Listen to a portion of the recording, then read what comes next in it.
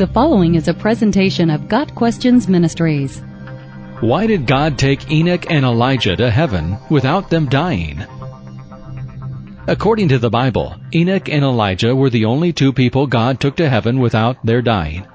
Genesis 5 verse 24 tells us, Enoch walked with God, and he was no more, because God took him away. 2 Kings 2 verse 11 tells us, Suddenly a chariot of fire and horses of fire appeared and separated the two of them, and Elijah went up to heaven in a whirlwind. Enoch is described as a man who walked with God for 300 years. Genesis 5 verse 23. Elijah was perhaps the most powerful of God's prophets in the Old Testament. There are also prophecies of Elijah's return. Malachi 4 verses 5 and 6. Why did God take Enoch and Elijah? The Bible does not specifically give us the answer.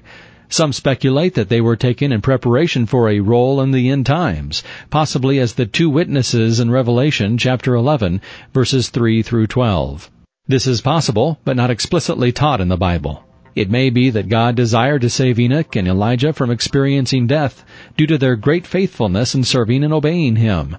Whatever the case, God has His purpose, and while we don't always understand God's plans and purposes, we know that His way is perfect. Psalm 18 verse 30. Got Questions Ministries seeks to glorify the Lord Jesus Christ by providing biblical answers to today's questions.